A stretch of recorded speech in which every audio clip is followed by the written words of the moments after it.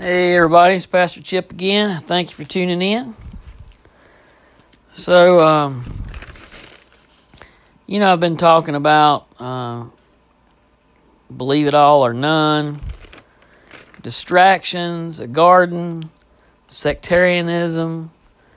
Today I'm talking about a hardened heart. What is a hardened heart? That's when somebody's doing something that they want in the name of God, but they're not doing what God wants. And there's a lot of people in our communities that are like that. There's preachers that are preaching like that. They're not preaching the gospel. They're preaching what they want.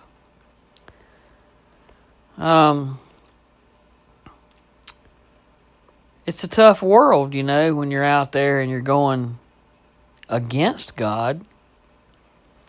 And God doesn't always give you blessings just because you use God's name in your sentence. You ever have a kid or somebody, an employee that comes to you or says, so-and-so said that you need to do this.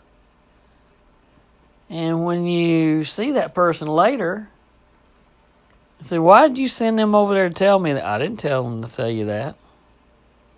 See, they're using the authority of that person, but they're not under the authority of that person. And there are people like that, like I said, especially in churches. You see them on TV. You see them on TV, theologians. You meet them in your communities. They're going around telling you, the Bible says this and God says that. And they're throwing God around, but they don't have the authority of God with them. And you can tell by their theology. They're hung up on legalism.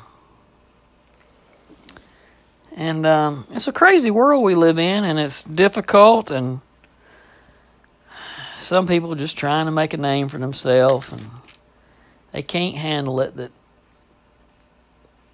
they're not the top of the stack of cards, right? But Samuel was a man who,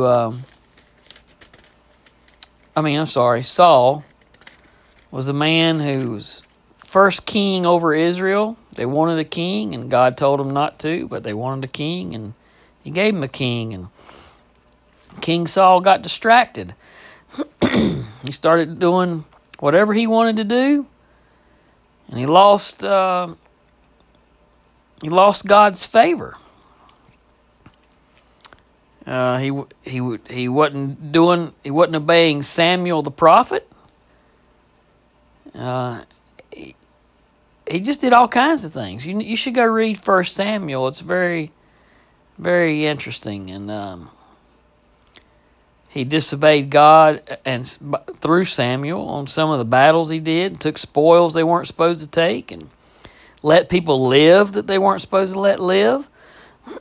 So he lost favor with God. And just because we're a Christian doesn't mean we have favor with God. You go against God, he's going to remove his anointing from you. And you say, oh, he won't do that. Once saved, always saved. Well, what the heck happened to King Saul? 1 Samuel 10:9 says, so it was when he had turned his back to go from Samuel that God gave him another heart. God gave him a hardened heart. You are not immune from the wrath of God just because you use God's name in the things that you do. Saul goes on to do some other things, and he's still being ugly to God and not listening to God, and he's not listening to Samuel the prophet. And in 1 Samuel 16:14, it says, the Spirit of the Lord departed from Saul, and a distressing spirit from the Lord troubled him. And Saul's servants said to him, surely a distressing spirit from God is troubling you. You see, even his servants saw his demeanor change and knew that he had a troubling spirit. And I'm going to tell you, people, you think it don't happen today? It happens today. It's still happening today. There's nothing that says these things stopped. We have distressing spirits, troubled spirits. We have God removing his favor from us. We are never immune from God's wrath. You know, I know I screw up every day. I screw up every day. I do something wrong every day. More than one time. But you know, I'm trying to live for God instead of live for Chip. But if you're living for yourself and then asking God later, that's the problem. You know, I watched a TikTok video today. A guy was sitting in his truck in Kansas, and the winds were blowing. I mean, crazy winds, and about to blow his trailer over. And he was going, "Oh God, please God, please God, please God." And then it started getting bad, and then the next thing I heard was, well, GD this and GD that and F this and F that. And you know, I left a comment.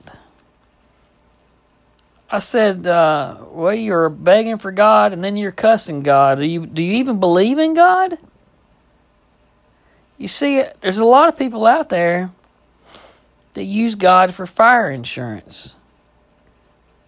You know, you don't want to have anything to do with him until it's necessary. But when there's nothing else that will help, then you'll start begging and crying. You get locked up and go to jail, you become an instant Christian. You know, you get caught by your wife, you're an instant Christian. You know, God is a 24/7 kind of guy. He's not you go do what you want to do and call me when you get in trouble, I'll come bail you out kind of guy. No, that's not the way it works. But God does want everybody to be saved. He wants us all to follow him.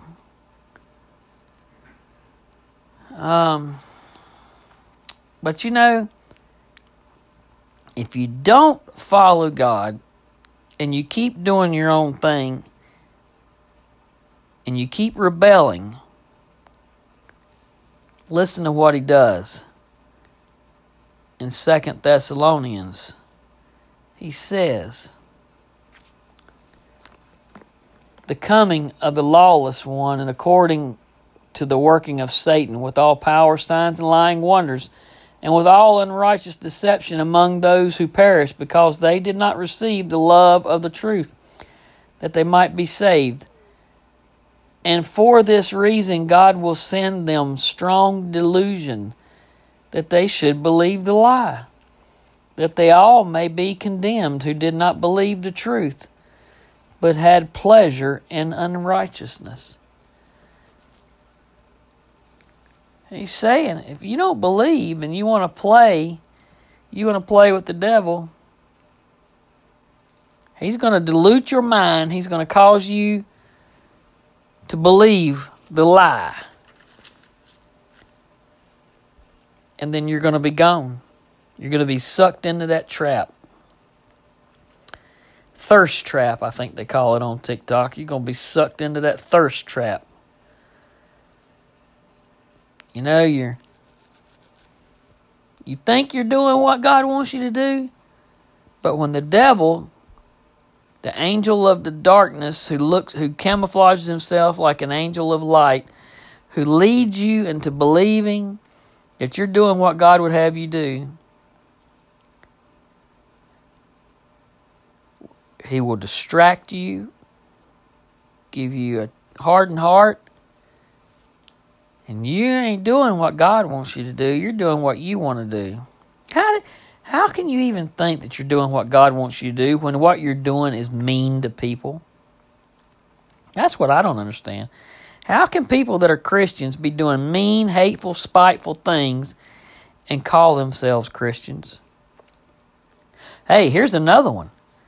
How can people who are Christians and go to church, any ounce of a Christian whatsoever, I don't care if you don't go to church, if you gave your life to Christ and you call yourself a Christian, explain to me how you think it's okay to abort children. I just can't comprehend that. What's the difference in having the children? 6 sitting around the table one day and you said, you know what, honey? We got 6 kids sitting here and I can't afford to feed 6 anymore. Let's kill the oldest because they eat the most. And she says, okay. And you just take a hammer out and hit them in the head. What's the difference? Is that what Christ would have us to do? That is a hardened heart. You think you can twist the Scripture into being something that it's not.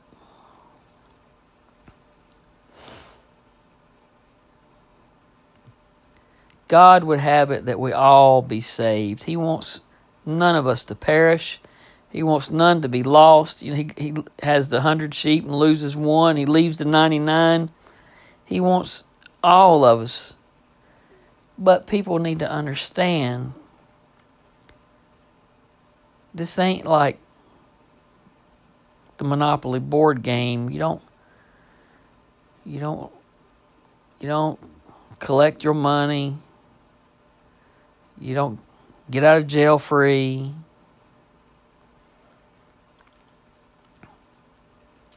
This is the way God made it, and it's His rules we have to play by.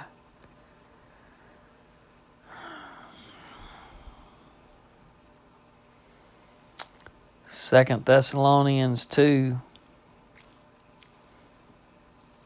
Let's see.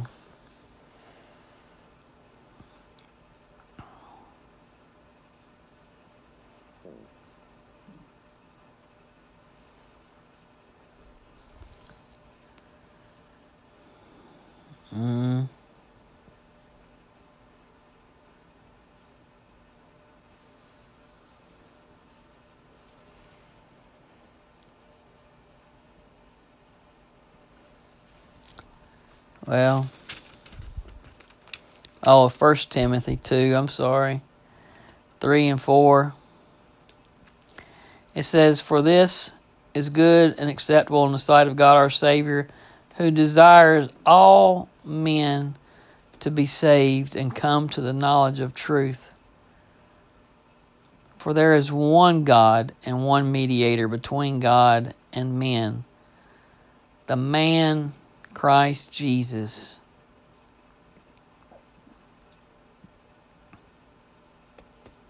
Is that not pretty cut and dry?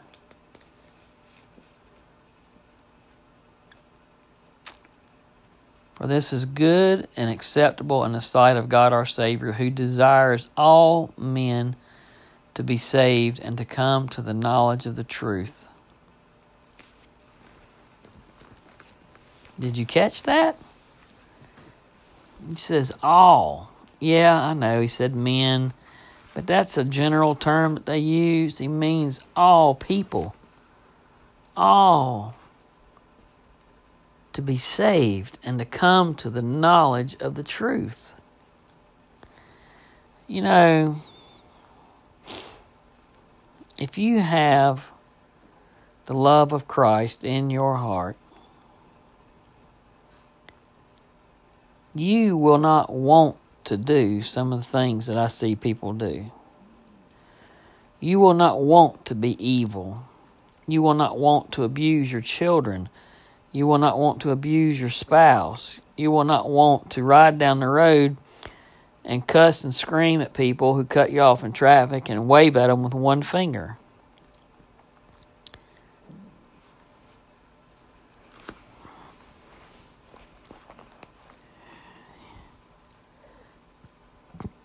You know, I get frustrated just some of the things that I see and I hear people say. All I can say is thank the Lord that I cannot hear and see all the things that He sees every day, because I would just blow a gasket. I don't know how God can be so patient with some of the things that goes on this world. But He is. He is. And thank God He is patient, because He's dealing with me. I mean, me by myself is probably enough for Him. I don't know, people. I don't know. I do know one thing. Don't back God in a corner. Don't put Him in a box. Don't force His hand to the point where He hardens your heart.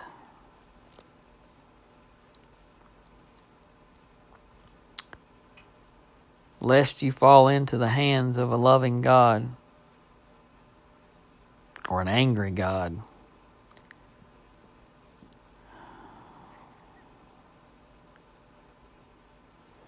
You know, Christmas is coming. I would challenge you to do something this Christmas.